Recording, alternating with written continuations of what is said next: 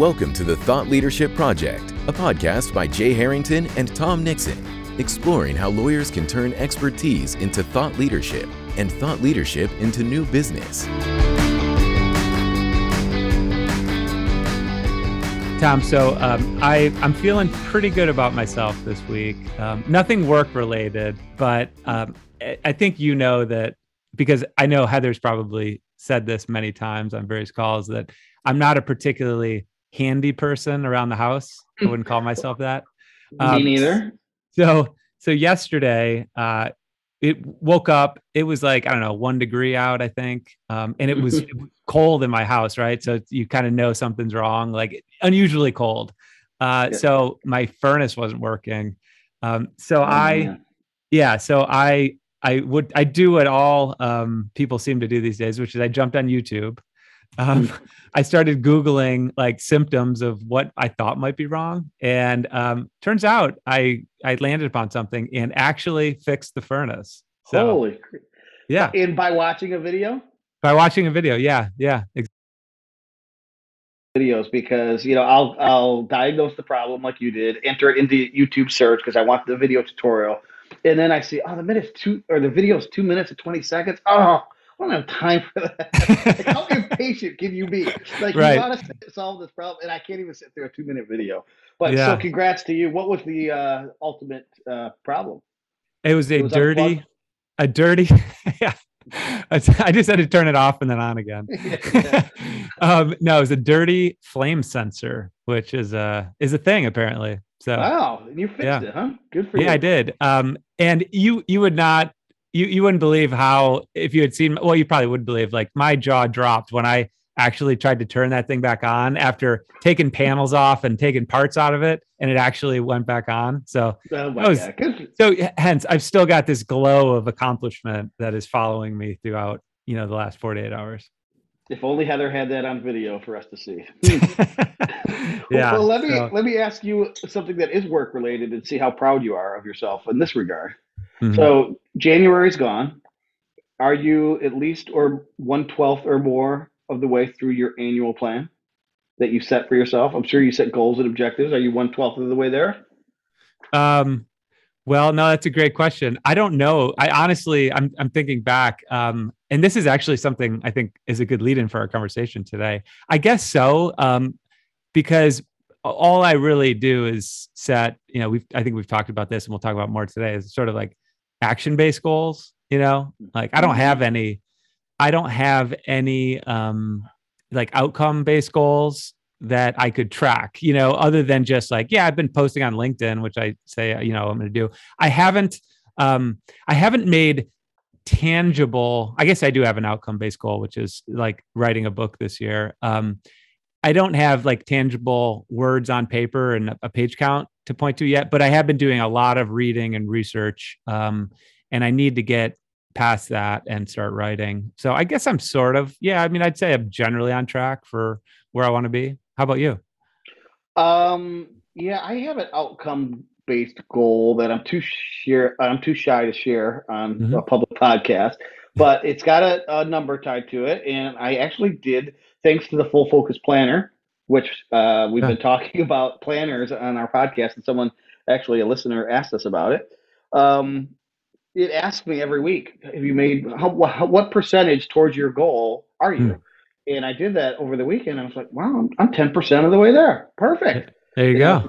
In January. So I'm pretty proud of myself. But and yes, I did use that as a segue to talk about what we were going to bring up as today's topic. And that is the who, the where, the how of marketing and business development, because I would imagine most listeners set at least, if not a tangible goal, then at least a philosophical goal in the back of their mind that they want to improve upon business development for the year, and they make all sorts of lofty goals January 1st, and maybe by February 1st those are out the window. So we want to do a kind of a quick check here and say, hey, remember, you set this goal, now how do we achieve it?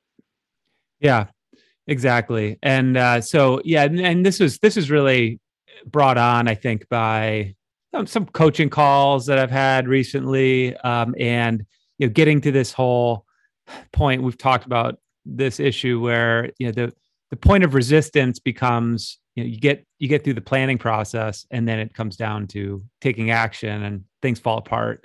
And so this episode is going to be devoted to kind of unpacking and demystifying and simplifying some aspects of marketing and business development. So if to the extent that you're someone who feels like your systems are leaking and the wheels are coming off a little bit, you feel like you're just, the big ambition you had for the year sort of slipping through your fingers like sand, will get you back on track with a more simplified approach. So, okay. So what we're talking about here is planning.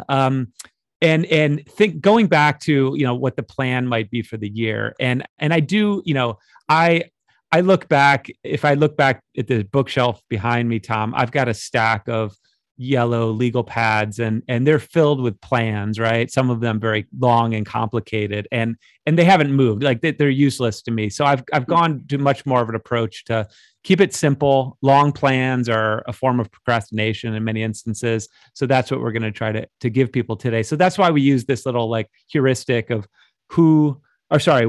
where, how. No, I'm getting it wrong. Who, where, and how of marketing and business development. So what we're asking people to do is just kind of go through these questions, and the who question relates, of course, to who are you targeting? Like, who is it that you're hoping to serve or actively serving and want to serve more frequently? So that is a simple strategic question, not an easy one necessarily to land upon, but that is the starting point, because everything else kind of flows from there. So we do suggest going through that exercise of really drilling down and understanding who is your ideal client audience. And as we'll get into in a second, that will dictate the answers and the elements of your plan to a great degree beyond just that first question. So, Tom, I'll just stop for a second and let you kind of weigh in on target market, ideal client. Yeah, well, first, I just wanted to make an observation about what you said at the beginning, because I think it's so true about the planning and the paralysis that sometimes comes with these big plans.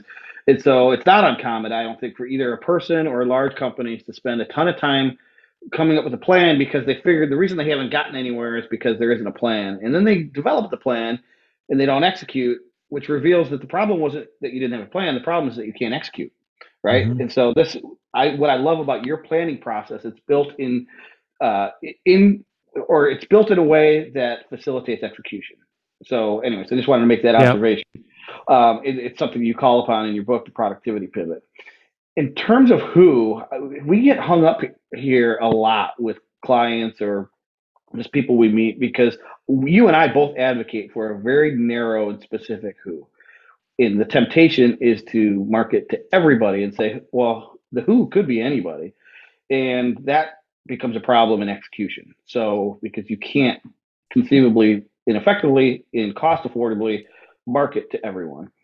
And you're going to have greater success. I'm just going to repeat this as an article of faith so we don't dwell too much on niche today, as we often do, but you are going to have greater success, deeper engagement, and far greater results with a smaller audience than you will with a large audience that you're only skimming the surface. So that's where I start when it comes to audiences. How can I keep niching down to the point where it becomes painful? And now it's like, well, now I'm only talking about 100 people. 100 people might be too small an audience, but maybe not. But I always, when I'm working with a client, say, let's start cutting away. The idea of how do you sculpt an elephant? You start with a piece of clay and you keep taking stuff away, and that's not an elephant. Start taking away everything that's not your target market. Because when you do get a piece of business and it's an ideal client fit, that client's going to energize you, that client's going to pay you, that client's going to stick with you, and that client is not going to become a drag. So those are my thoughts on who. Yeah, right. Exactly. Narrow focus. Strategy in this respect is more about what you decide not to do as opposed to what you decide to do. It's oftentimes that layering on that gets us into trouble. To your point, Tom, it's all about stripping away the excess so that you can get down to like what the core is of like, what are you really good at? Who do you like serving? Who do you know? Who do you have experience serving? Like all of these questions, so that you can get down to sort of your area of excellence, your domain of real expertise. I think Warren Buffett and Charlie Munger refer to it as, staying in your circle of competence. And really that's where you can make a big impact and charge those premium rates and all of those things. So don't be afraid of the less is more approach. Okay. Can I just add one thing here? Because you Yeah. touched on something that I think is important. Talk about, picking clientele that you enjoy working with. Everybody can think of their favorite client right now. Close your eyes. You're thinking of your favorite client. Write that person's name down and then write a list next to their name, everything that you know about that person, everything that you like about that person. And you might be able to find some things that are repeatable, that aren't just Jim's personality, because Jim has a certain personality, probably because either his education, his job, what he expects of you, who he calls friends, maybe his, economic stats, all of those things. Here's a trick. In other words, a hack is to name your perfect client by name and then describe that person and then say, okay, this is a repeatable person. I can find more people like this and clone that client. Yeah. Yep. Exactly. And why that's important as we get to the next question of where is because once you have that sense of who your ideal client is that you're going to target, then the exercise of determining where they are, where they spend time and attention, where you have to be in order to reach them and be visible to them becomes a heck of a lot easier. I mean, think of the alternative. Like if your who is, nearly everyone, sure, theoretically, you're opening yourself up to all kinds of opportunity, right? That's the way we think about it. Like I can serve anyone. I should have no problem generating work. The problem becomes, while you may be relevant to everyone, you're never going to be really attractive to anyone because you're just so watered down with your approach.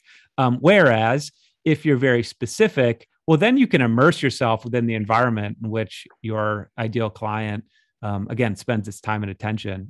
Join the trade groups, attend the conferences, speak the language, publish in the trusted publications, all of those types of things that allow you as a professional and as someone who's marketing a practice to be visible and build trust with that audience. So, you can figure out where, I guess, if you've got a broader practice, it just becomes a lot more difficult. And the problem is, like, even if you have a very narrow practice niche, but you serve like a very broad demographic of prospective clients, it's hard. Where do you put your marketing? I guess, LinkedIn, a more comprehensive network where a lot of people see it and maybe you're getting referrals from other professionals, would be one way to think about it. But, if you can marry a narrow practice niche with like a narrow, demographic industry, vertical focus, well, then you've got a real opportunity to gain traction and become like the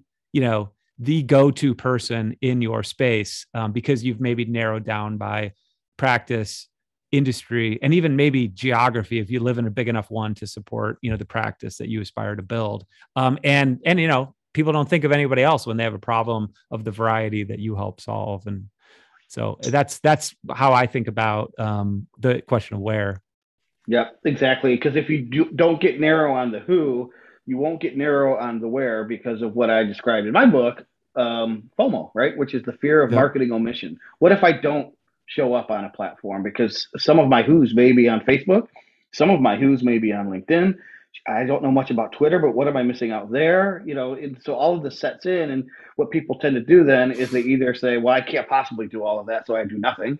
Or they try to do a little bit of everything and none of it has any effect. And then they call either you or I and say, how come my marketing's not working?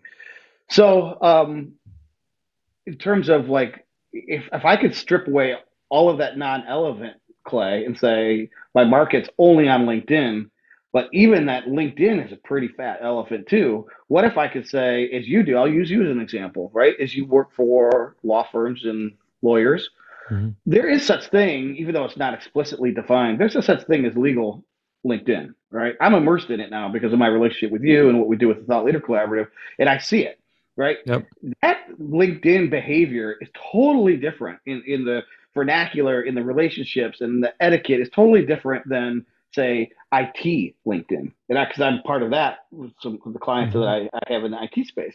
So I think LinkedIn isn't even narrow enough of a where anymore, because but it will be. You can make it narrow if you decide that your who is very narrow, because you're going to naturally, like, literally join maybe a LinkedIn group that only that. But I'm thinking more so in just as you interact in that community, just on LinkedIn algorithm starts to figure out that's who you are and that's who you should be interacting with, and they will sort of kind of create this aura of, like-minded people around you, and serve your content up to them, serve their content up to you, etc. So Yeah. No, that's a great point. I mean, it's funny. There's been occasions in the past where like a client or someone will want me to like log into their LinkedIn, right? Just to do something, whatever, just to help them with their profile or something like that. And I, as a result of doing that, I'll see their feed and it's like unrecognizable. Like what yeah, they're seeing, it's like you're right. It's a whole nother social platform than what I'm seeing, which is, yeah, just this immersion within the legal LinkedIn community. And so it is really interesting. I talk about that when I do LinkedIn training, which is, there's not one LinkedIn. It's like there's, SaaS, nonprofit, healthcare, like IT, to your point, legal. It's all these different forms of LinkedIn. And it's not explicit, but it's just sort of something that you either immerse yourself in one of those niches, or you just have kind of a messy feed that really doesn't allow you to gain traction with anybody. I've seen that chaos myself, and Yeah. you can see it. You can see it though, creating some, as you probably work with that client. Maybe you can start seeing it become more and more sensical as time goes on, because LinkedIn is good at learning your behaviors and learning what's important to you. You just have to train it. Yeah, exactly. So I mean, I think that is, that we're so basically where we're at now, if we've, following this methodology, it's like, all right, I understand who my ideal client is. As a result of that decision I made and introspection, I can pretty easily figure out where they are, right? I know where I need to be and where I need to show up and have my idea show up. And then it comes down to how. So what is it exactly you're going to do to market yourself and engage in business development such that you generate opportunities for yourself? That really comes down to the how question. And this is where, to me, this is where we get in. This is where, as I was alluding to, the wheels start to come off a little bit, because it's about taking action. And when we start taking action, things like, well, will this work? What if this isn't effective, or people think that, my ideas aren't all that great, or I need to do so much. This little bit that you're suggesting I do isn't even worth it. Like, these are the things that start cropping up. I'm too busy. So this is why we need a simplified approach. So here's the way I think about it, and I'll go first, Tom, and then you please share your perspective on this and whatever other ideas you have. But I tell clients, think about this in two different ways. Think about your marketing, think about your business development. They're related concepts, obviously, but treat them distinct to some extent. So your marketing, this is where, this issue of like goal setting comes in. Determine an action you're going to take, right, on a consistent basis. Don't worry about an outcome. Like, sometimes people will set marketing goals and say, if you're a professional trying to build a practice, I want to generate $500,000 in revenue this year. That's great and all, but that's one of those things where that outcome's outside of your control, right? Someone else has to actually pay you $500,000, and you could be doing all the right things, but it just hasn't quite happened yet. And why set $500,000? That sounds pretty arbitrary to me. Why not 5 million? You know what I mean? Like, are you actually limiting yourself by identifying a number like that? So instead, what I suggest clients do is pick an action, right? And that might be some consistent activity that is likely to lead to an outcome that is going to be beneficial and positive to you. So, an example that might be, just because we're staying on the thread of LinkedIn, like I'm posting consistently on LinkedIn every day. Like I'm doing 15 minutes of beneficial work on LinkedIn every day.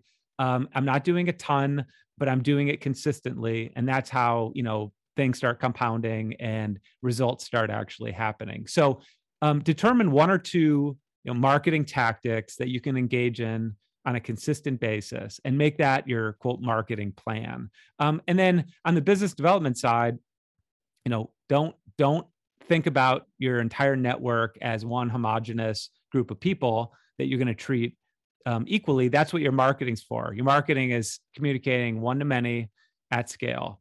Your business development, on the other hand, should be one-to-one with a tremendous amount of interpersonal interaction.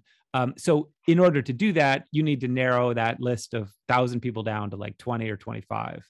And you need to put them on a list, and you need to prioritize them. And my suggestion usually is, if you've got 20 to 25 people, there's usually somewhere between 20 and 25 like days that you might be working during a particular month.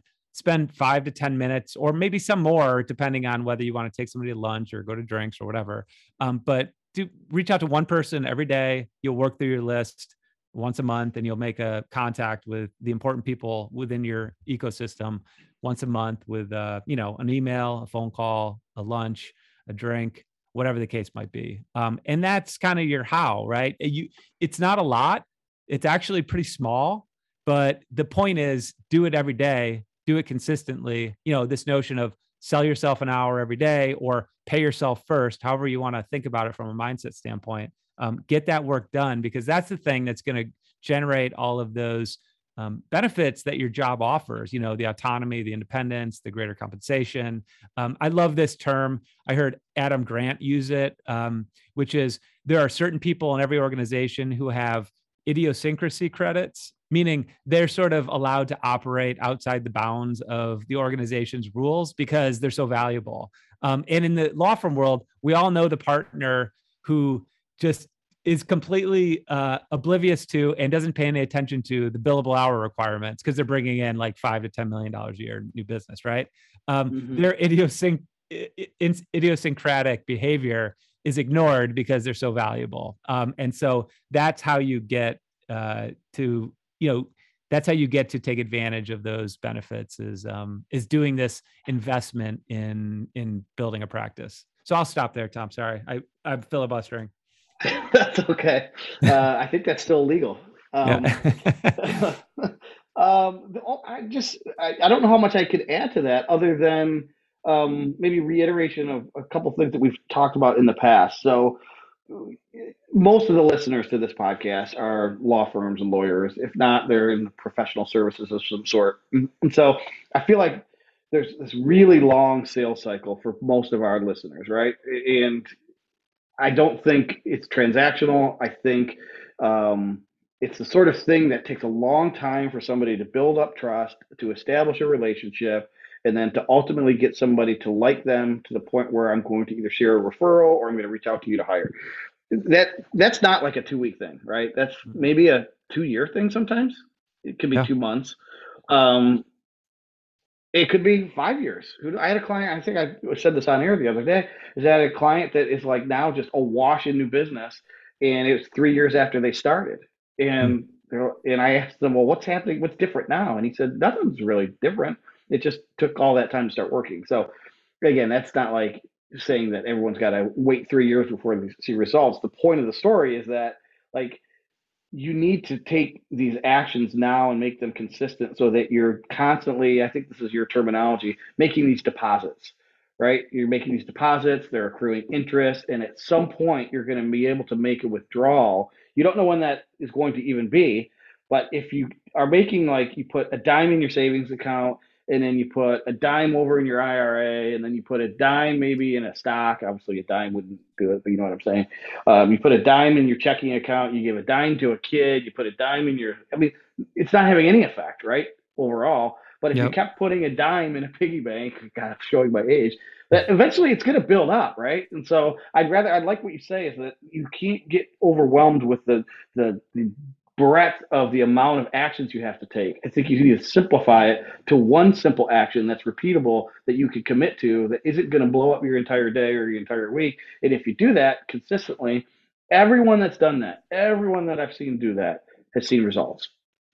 But what the people who don't see results are the people who try this, then they move on to that, then they try this, and then they move on to that. And it's so herky-jerky, none of it has any time to, make any traction. So again, just repeating what you said, but pick one thing that you can do well, that you can pull off reasonably, within the course of a day or a week, and stick with it and stick with it consistently. Now it needs to align with the where that we just established, right? And it needs to, that where needs to establish with the who. But if you're doing this in this methodology that you're laying out, all of this becomes intuitive. You're not guessing at the how, right? The how's evident because you know what the where is, and the where matches to the who. So now this is basically you're just following a recipe of your own making that's going to be successful. Yeah, no, for sure. What about the what and the why, Tom? No, another podcast. Yeah. But yeah, no, and a couple other just sort of random points is, and I wrote about this earlier this week, which is don't, we said don't overcomplicate things, but don't make things harder on yourself than they need to be too. I think sometimes people have, and I think this is particularly true for like hard charging, hardworking professionals. Like, sometimes people have an assumption that if it's not like painful, then it's not beneficial. And so if it doesn't feel like a hard grind, then maybe it's not working, or I need to be doing something different. The way you might think about like a workout, right? Like no pain, no gain. I don't think that's it at all. I think it's the work that tends to feel effortless to us. We've talked about flow state, like that you should be leaning into and focusing on from a marketing standpoint. And I know, I wrote about this and I kind of predicted that I'd see these responses, but somewhere it's like, well, but what about, isn't it through things that are uncomfortable and difficult that we grow and all that? I'm like, yeah, you know what? But I wrote this post for lawyers, and I'll tell you, I know this from experience. The practice of law is hard and scary enough, and you're constantly outside your comfort zone. So why make your marketing hard and scary? You know what I mean? Like if you hate networking at conferences, like why on earth would you like do that? Because why? How are you growing as a result of that? You know what I mean? Like you're not going to be particularly good at it, and you're not going to do much of it, more importantly. Whereas if you like writing, you like the quiet solitude, you're an introverted person, you enjoy the intellectual exercise, awesome. Do that. Forget the networking, forget the public speaking. You know what I mean? Or you might be the opposite type person and writing like is very hard for you. Then don't try to do it, at least in your marketing. You know what I mean? Just not only make it simple, but make it as painless as possible. Right. I really do think that's another variation of the FOMO that I described. Is there's fear that if it's in your case or your example, if it's not painful, it's not effective, or if I'm not doing a bunch of stuff, then nothing's going to work. And I've done a 180 on this in the last, 3 years, where I think maybe 10 years ago when it was conceivable that you could kind of be everywhere because there were, a tenth of the channels that exist now. Then yeah, you should kind of be anywhere that you might have an interaction with your audience. And if you're the first there, you can kind of stake some ground before others do. That was sort of my mentality 10 years ago. But now it's like, nobody has time for this, right? Is there anyone listening who doesn't feel like they're overwhelmed right now, and overwhelmed being work, attention, strains on your attention? People are looking for simple. If you can make it simple for them, they're going to thank you for it. And so there's no sense in adding complexity where all complexity is doing is scaring people away. So the simpler, the better. Yeah. And I mean, just on a related point, you don't necessarily need to overthink it either. Just going back to thinking about things I've been writing about lately, like the issue of perfectionism, right? Just like, don't let that become a form of procrastination. And the point I made this morning when I was writing a post about perfectionism was that it's paradoxical in the sense that what perfectionism does is it prevents you from engaging in the behavior that's going to allow you to actually become better at the thing that you're perfectionist about, supposedly, right? You're going to become by writing more and publishing more, you're going to become a better writer. But if you're such a perfectionist that you can never put anything out into the world, how are you going to get feedback from an audience? How are you going to improve what you're doing? So it's a paradox in that sense. And I mean, we repeatedly, I'll say this, constantly as it relates to marketing, most people are a terrible judge about how the marketplace is going to receive any particular idea, project, anything else. A great example of that from this week is of all these principles of like, keep it simple, Don't overthink it. Just get stuff out there. Like on Sunday morning, ignore conventions. I decided to just knock out a quick LinkedIn post on Sunday morning, which is, course of time when you're not supposed to post. That's what conventional wisdom says. And it was, a short post, took me maybe, 5-6 minutes to write. And, it's now approaching 600,000 views. The largest, in terms of views and reactions by far, approaching 6,000 reactions, 600,000 views.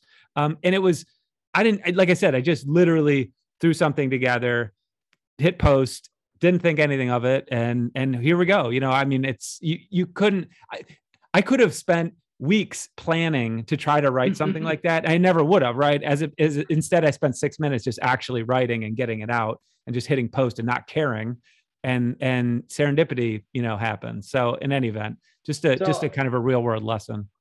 I was going to say, I have a confession to make then too. So last week, I was feeling uninspired on a day that I had committed to posting something on LinkedIn. And I'm like, you know what? I'm busy enough. I'm just going to skip today. And I said, nope. I wouldn't skip a workout. I'm not skipping this. So I was like, but I don't know what to write about. I opened here I go again, my full focus planner, and every day has a nice inspirational quote across the top. Oh, yeah. So Yep. I'm going to post that sucker. Yeah. And I just, like you said, 3 minutes, I put the thing in quotes, and then I wrote a little bit about what I thought it meant to me. And the reactions were, oh, so profound, and thank you for sharing this. And it was my most viewed piece, my most reacted to piece of probably the month.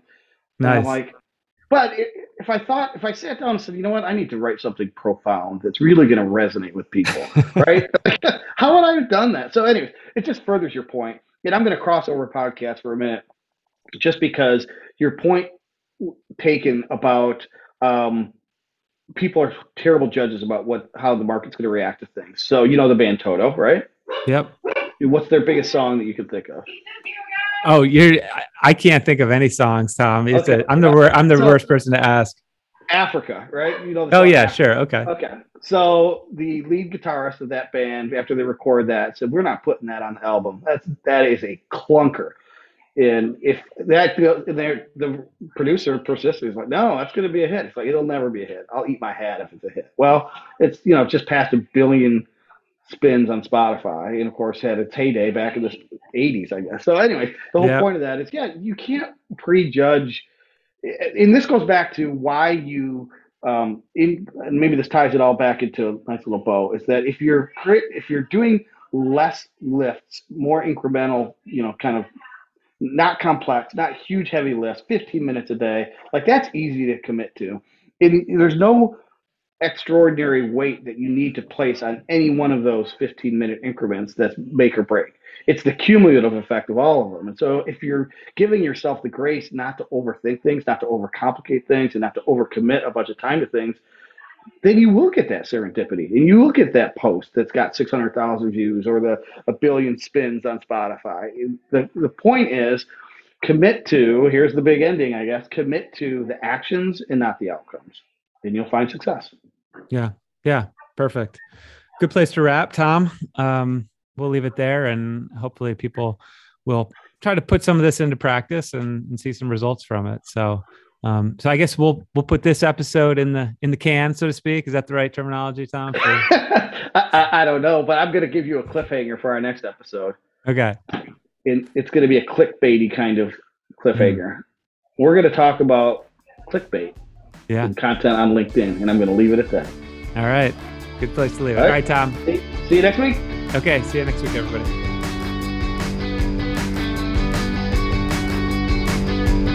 Thank you for listening to the Thought Leadership Project. For show notes, additional resources, and links to the tools discussed on today's episode, visit thethoughtleadershipproject.com.